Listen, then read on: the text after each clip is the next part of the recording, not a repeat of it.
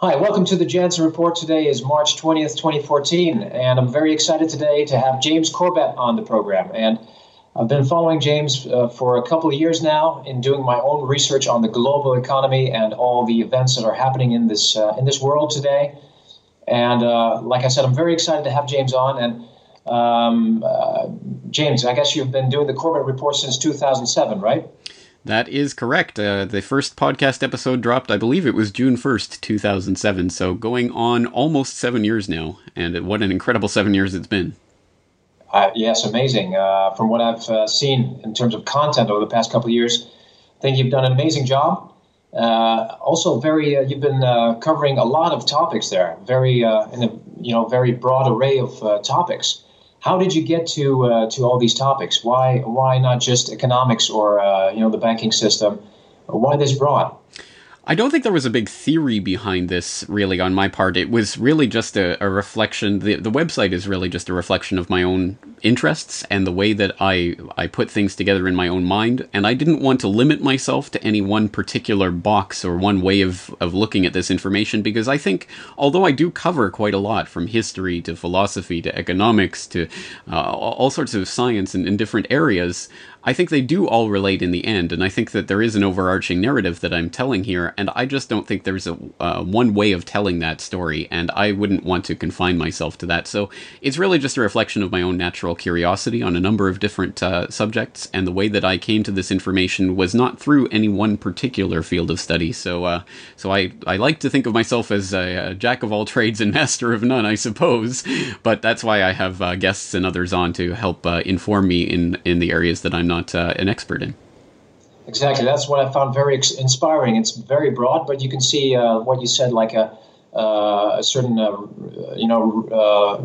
red line running through everything, and what you say and what you do. And the interviews that you do are very interesting because you get a lot of people on your program, and I think you manage very well in getting a lot of interesting information that people can work with. And that's what I find very exciting, and that's why I really wanted to have you on my show as the first person to interview. So welcome to the Janssen Report, and I'm looking forward to doing this more often. But first, you've been operating from Japan, or you've been living in Japan since 2004. I've always been curious as to why that is. There's, again, not really any particular reason behind it. I was, at the time in 2003, I was studying in Dublin, Ireland. I was studying a master's degree in Anglo-Irish literature, of all things. And as I was coming towards the end of that degree and coming up against the prospect of having to pay back the student loans that I'd accrued over the previous year, which I was not looking forward to, I realized that I had to come to a decision pretty quickly about what to do with my life. And as a way of postponing that decision, I thought, well, why don't I go teach English in Asia? That way I can earn some money, pay off my student loans, see a bit of the world, two birds with one stone, and hey, postpone thinking about the big thing. What am I going to do with my life for a year? And so I came out here through a company here in Japan, a private school that offered basically help getting you relocated to Japan and teaching. So I came here as a teacher in 2004. Originally, I was going to stay 1 year and go back to Canada. After 1 year, I found that I liked it too much, so I decided to stay another year, and then another year, and another year, and another year, and it's been 10 years now. This is my 10th year here in Japan. So it was really no master plan on my part. It was really just that I found, I think, the place that I wanted to be, and it was a comfortable lifestyle for me. And it was a few years into my stay here that I first encountered the information that eventually became the Corbett Report. So everything just kind of came into place naturally and organically, and has worked out fairly well for me now that I have my Japanese wife and my little half-Japanese boy. What, he was 10, 11 months old? That's right, yeah, he's just about to turn 11 months. 11 months, yeah. Wow, exciting. Very exciting to have these young children. I have two children myself. They're almost 5 and 7 years old now, so it's really that really gives a lot of joy in life. So fabulous that is. Yes, well, I would like to move on to a certain topic which deals with information and doing research. And the question I get from a lot of people is really, how do you do your research, and how do you determine really what is true and what is not true? And because a lot of people online, of course, are blogging, are spreading their opinions, and many people really don't do in-depth research or, quantitative or qualitative research as such, but they just convey their opinions. How do you deal with that? Where do you get your information? It's a good question. I guess there are two different parts to that question. The first is, how do you do the research? And the second is, how do you then discern whether or not what you're seeing is true or verifiable? And I guess on the first part, my research is done fairly organically again. I tend to, for example, there are certain news sites that I'll go to on a daily basis to keep up with what's happening in various different fields, economics, geopolitics, things like that. And every time I see an interesting story or story that I think is valuable, I'll actually physically save that to my hard drive so that I have a copy of that. And over the course of the last 7 years, just doing that process on a daily basis, I've accrued quite a big archive of news stories. And so I can just go into my own hard drive, and if I have a certain topic or a certain thing that I want to research, and just type in the keywords and see what I have in the archive. So that can be a good way of doing it just on a daily basis, just a little bit at a time. When I'm looking for a specific subject, then it might involve some deep research, and that can take different forms depending on what it is. And a lot of that might be done, for example, it might be done through documentaries that can be found online in various video sharing sites, or it might be from books that are either available at sites like archive.org or physical books, or it could be any of a number of different sources, interviews, podcasts, anything that is. And as I say, it's generally done a little bit at a time here and there over the course of many days or weeks or months or years, and that information just tends to accrue until I have enough information to put together a report. As to discerning the truth or what is true or what is verifiable, I try to go back to source documentation as much as possible. If I'm reading something that doesn't have any links to any documents or doesn't have any proof for what they're saying, doesn't have any footnotes, doesn't lead to anywhere else, it's probably just someone's opinion, and I take it as such until I have actual, credible evidence otherwise. So I'm always looking for source documentation or something that will go back as closely to the source as possible. And that's the wonderful thing about being in this internet age, is that now, probably for the first time, realistically, the average person does have access to the source documentation on just about anything that's happening in the world right now. So much of our lives are digitized, which there's definitely downsides to that, but one of the upsides is that we do have access to so much information so readily available at our fingertips. Right. I totally agree. But what I also see is a lot of skepticism when it comes to this online research, and people saying, well, you get information from a source, which is also from a source and another source. So how do you really come to that truth? And it could be just bias upon bias upon bias. So that's really something that we have to deal with, I guess. And I'm really curious as what your feelings are towards this question. I think that's very true. I mean, there is the echo chamber effect, and that takes place. I think everyone falls prey to that to a certain extent. I mean, we tend to check news sources and sites that tend to confirm our overall worldview, certainly more often than we check sites that don't. I mean, we just tend to fall into that trap, and I'm as guilty of that as anyone, I think. I think we all tend to do that, which is why it's always important to make the conscious effort to look for sources that try to disprove what we already believe. And so when I'm researching a topic, for example, 9/11 or something of that sort, I will generally go out of my way when searching a specific topic to look for the other side of that argument. And there are all sorts of websites on the net that are supposedly debunking 9/11 truth, which is one topic that I talk about quite a bit on my podcast. I will often search out the strongest arguments against what I'm saying, so that I'm aware of what those arguments are, I realize that I'm not trying to overstep the information I have, and it's always that constant process of questioning yourself, questioning what it is you know, how you know it. Have you tried testing this against anything else, or are you just trying to confirm your already existing hypothesis? And again, I think this is something that everyone has to do on a continual basis, whether you're doing internet research or any type of research. I think we're all going to fall into that trap to a certain extent.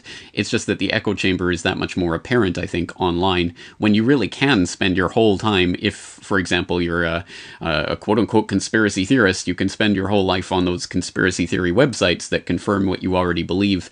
and fall into that trap just as easily as someone who's a conspiracy debunker can have the exact opposite experience with the echo chamber in the conspiracy debunking sphere. So I think it's just a question of making that conscious decision to constantly be checking our own biases against what else is out there and what can possibly test them. And that's not only for the sake of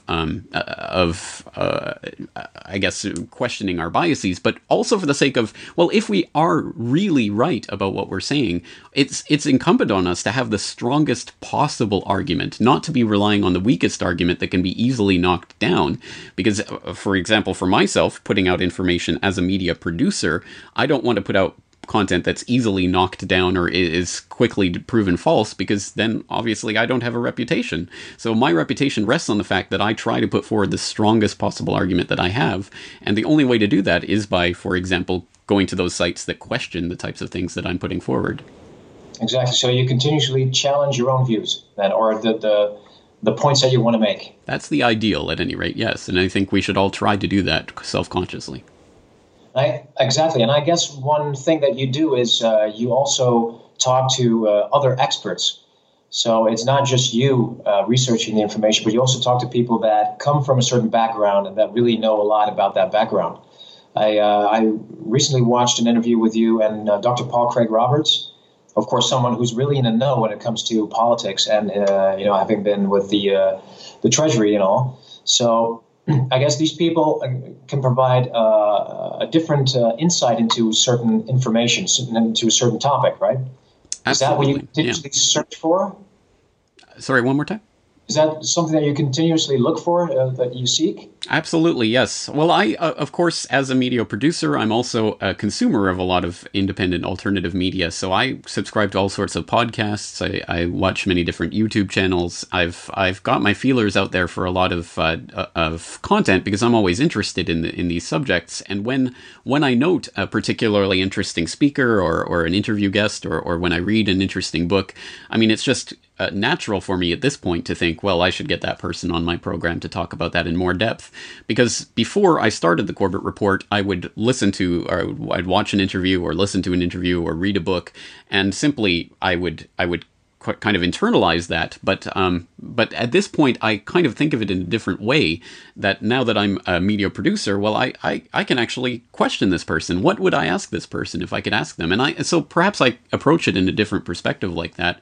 And through that method, I try to come up with just the most interesting people that I can find, the most knowledgeable people on any given subject, and put my own questions to them. And that's kind of the amazing thing, again, about this internet age we're living in, where through the marvel of technology that costs very little for the average working person in the industrialized world, we are having real-time conversation face-to-face through the internet from opposite sides of the planet. I mean, this is science fiction type stuff just a half a century ago it's right here at our fingertips. So I'm trying to make the most of it, and so I certainly do try to source out the most reliable and interesting speakers that I can find.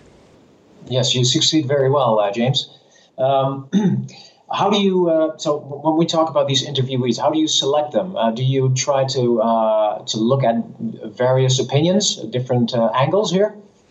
So when you talk to Dr. Paul Craig Roberts, do you also try to interview someone who looks at this topic in a different way? Not necessarily. I think it depends on the topic that I'm looking at. I will certainly talk to people who have different opinions on a matter, but it's not that I'm necessarily trying to do the old journalistic objectivity thing. Well, we have to talk to people from both sides of this argument. I'm not trying to do that. I've talked about that on my podcast several times about journalistic objectivity, which I don't really believe in. I think that's a paradigm that we can safely jettison in the dustbin of history, because it basically assumes that there is some sort of journalistic cloud that we can sit on and look at some issue from top down. I certainly don't. I certainly do come at these things with my own opinion and perspective, and I do not try to hide that, as opposed to a lot of, I think, old-time journalists who do try to pretend that they can stand above the fray and they don't have to have a political dog in the fight. They all do, of course, and that influences everything that they do, including what guests they'll talk to, what topics they'll talk about, and what topics they won't talk about, and all of these things are influenced by this. So I'm not necessarily trying to, if I cover a subject, that I will talk to this person on this side of the issue and this person on that side, but I will try to talk to the people that I think are framing the narrative in a way that's most useful or interesting or informative,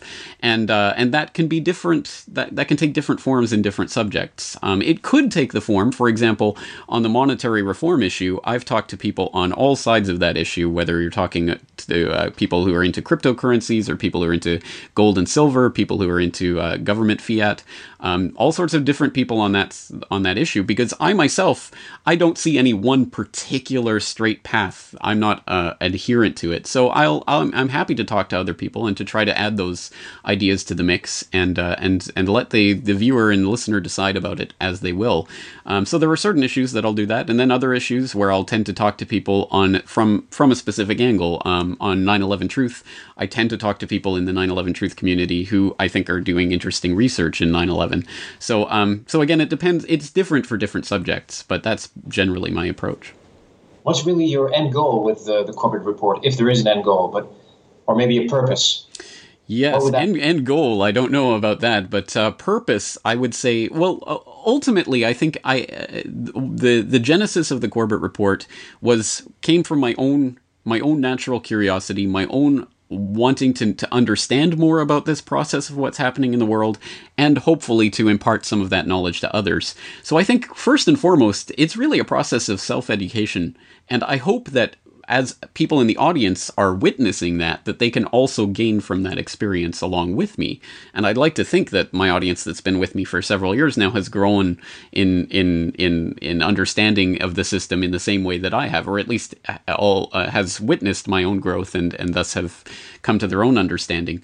So I don't want to make it into a grandiose thing where I think I'm going to change the world, but at any rate, I'm certainly putting myself out there as an example of the autodidactic process that I'm doing right now to try to come to a better understanding of the world. And I must say that in the 7 years that I've been doing this, I think I've learned 100 times more than in the 4 or 5 years of post-secondary education that I subjected myself to, in which all I have to show for it is a couple of pieces of paper. That unfortunately for a lot of people means a lot more to them than what I've accomplished with the Corbett Report. But it's ridiculous because I really have learnt more about how the world works through the work that I'm doing online than I ever did in the classroom.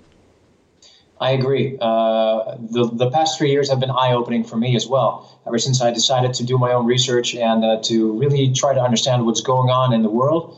Because as an entrepreneur, I experienced a lot of things that didn't work out for me in the economy, and I decided, well, that there's something wrong. It's not just a crisis that we're going through. There's a lot more at stake here, and that's why I decided to do my own research.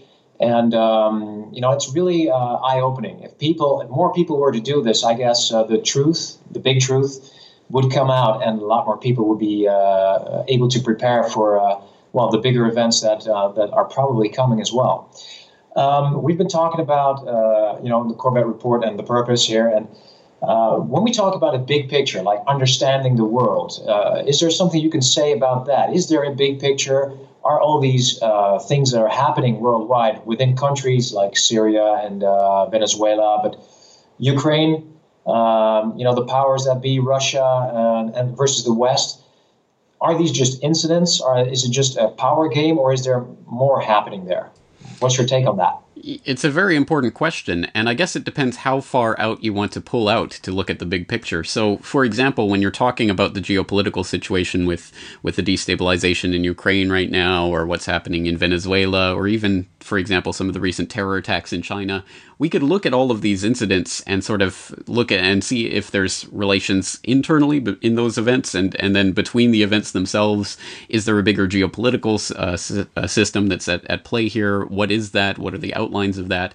And I think that's useful, and that's something that I do on a regular basis on the Corbett Report. We're looking, for example, at the growing NATO empire, expansion, encirclement of China and Russia, and how that plays into a geostrategic goal at the moment that it really seems to be cutting off China and Russia as part of an encirclement that's leading towards a World War III type scenario. Again, all very interesting, but I guess the question is there a layer on top of that? Can we even pull further out for a bigger picture?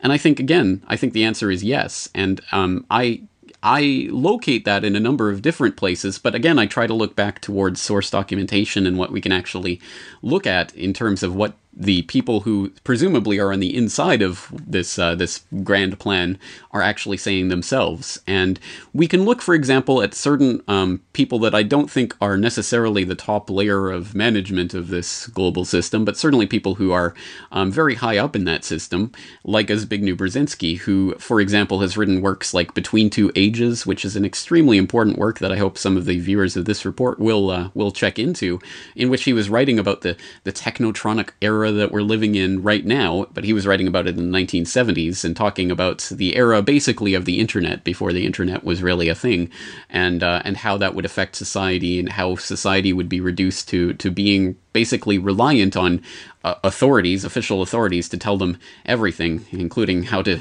dress for the weather and all of this, because they want to basically reduce us into completely subservient creatures.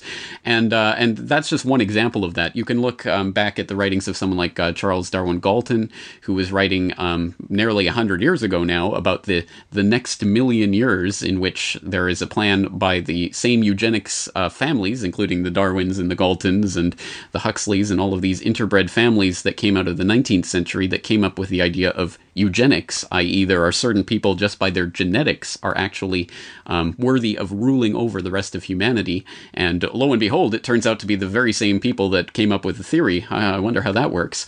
But then you have people like Charles Darwin Galton, who's writing about the next million years and saying, well, human evolution would take 1 million years to reach a new species, but we can do it in a lot less than that if we start tinkering with people's biology. And maybe we should start tinkering so we can reduce the fertility rates, and we can start tinkering to reduce testosterone levels in males so that they won't be able to pose much of a threat to our system, and all of these things, which surprisingly enough, if you look into it, are actually coming true right now. Fertility rates plummeting, testosterone levels plummeting, all sorts of endocrine disrupting chemicals are being inserted into our water supplies, ending up in our water supplies somehow or other and changing us on a biological level.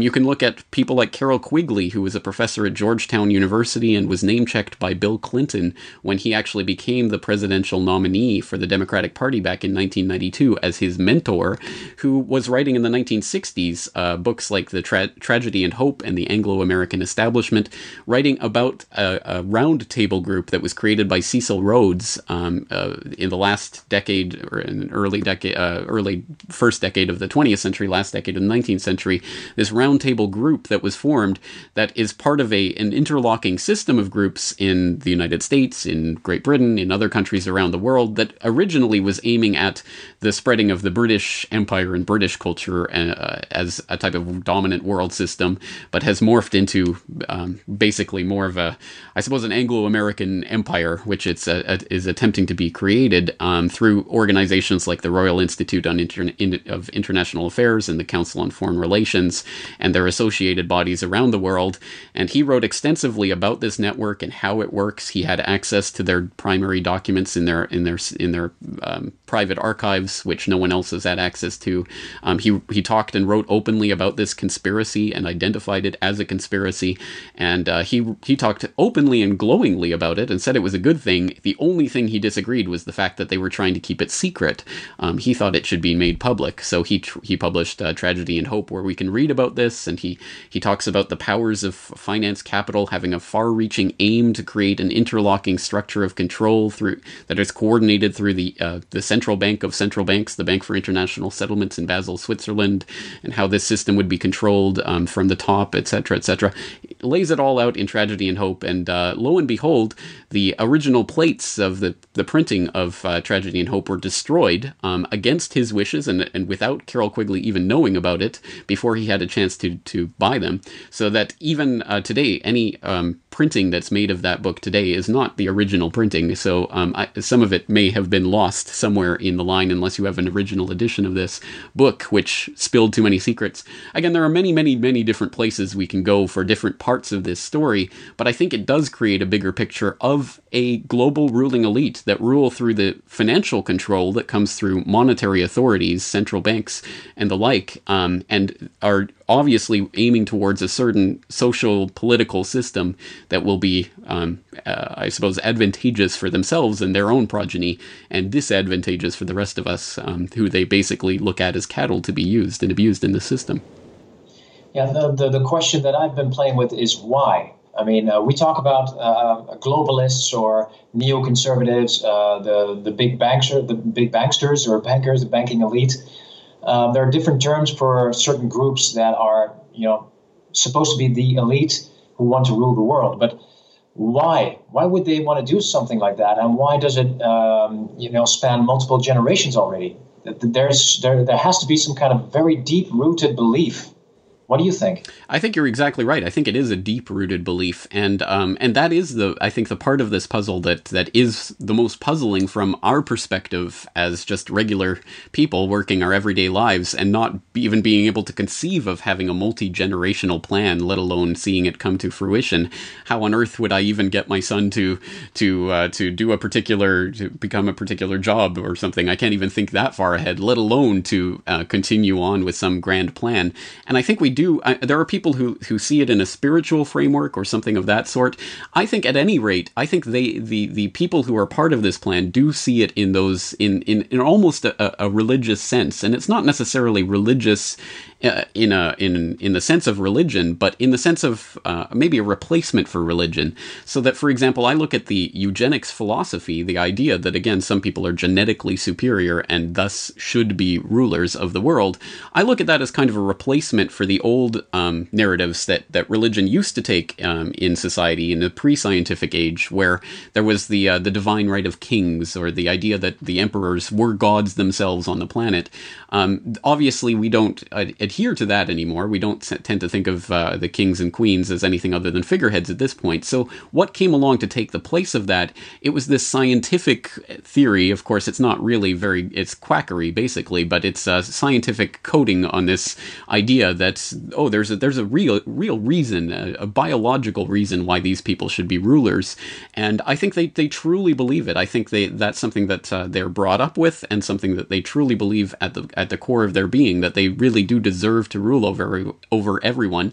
And something else that really helped my understanding on this was a book called Political Ponerology by, I want to say, Andrew Lobachevsky. I can't remember the name off the top of my head, but basically a researcher who talked about the psychopathy and how that contributes to this. And I think that's something that has to be taken into account.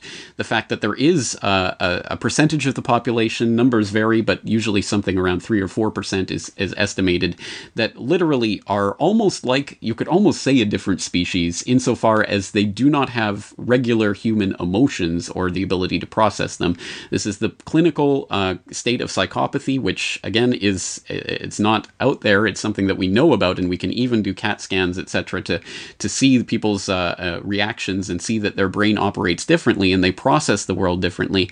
One of the many different character traits of people who are psychopathic is that they truly do believe themselves to be infallible, and thus tend to think of themselves as natural rulers of the earth. And I think that's really what we're looking at, is some very high-functioning psychopaths who have found their ways into literally the highest seats of power imaginable, including control over the financial system itself. And we've seen this at a micro level, I think, in terms of the corporate structures and how psychopaths tend to rise to dominance in those.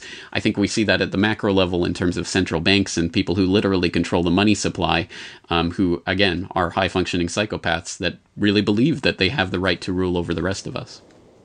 Exactly. I totally agree. It becomes very evident when you do a little bit of research. The red line is visible, and that's what I would like to tell a lot more people, is to really wake up to this harsh reality.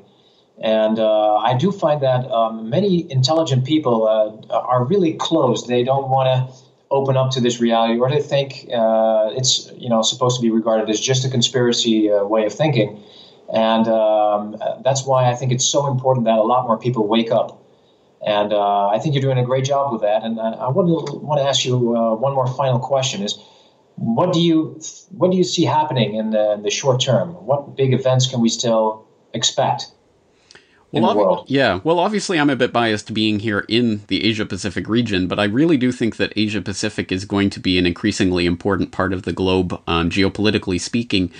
We've seen in the last few years, for example, the Pentagon quite openly talking about the Asia-Pacific pivot, that they are now starting to move more of their assets and attention towards the Asia-Pacific region, obviously as a type of counterbalance to growing Chinese influence in the region. And I think we're starting to see the beginnings of that tension and rivalry with Japan and the Philippines and other American rivals starting to play off against the growing might of the Chinese Navy and Chinese militarism generally.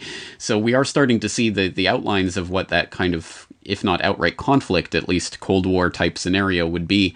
And I really do think that there's going to be some interesting incidents along that line along the way, including such things as that recent terror attack we saw in Kunming province in China, where we had 33 people stabbed to death at a train station. A very interesting incident that is potentially a harbinger of more things to come in terms of China dealing with its own Al-Qaeda, if you will, the East Turkestan Islamic Party and their movement.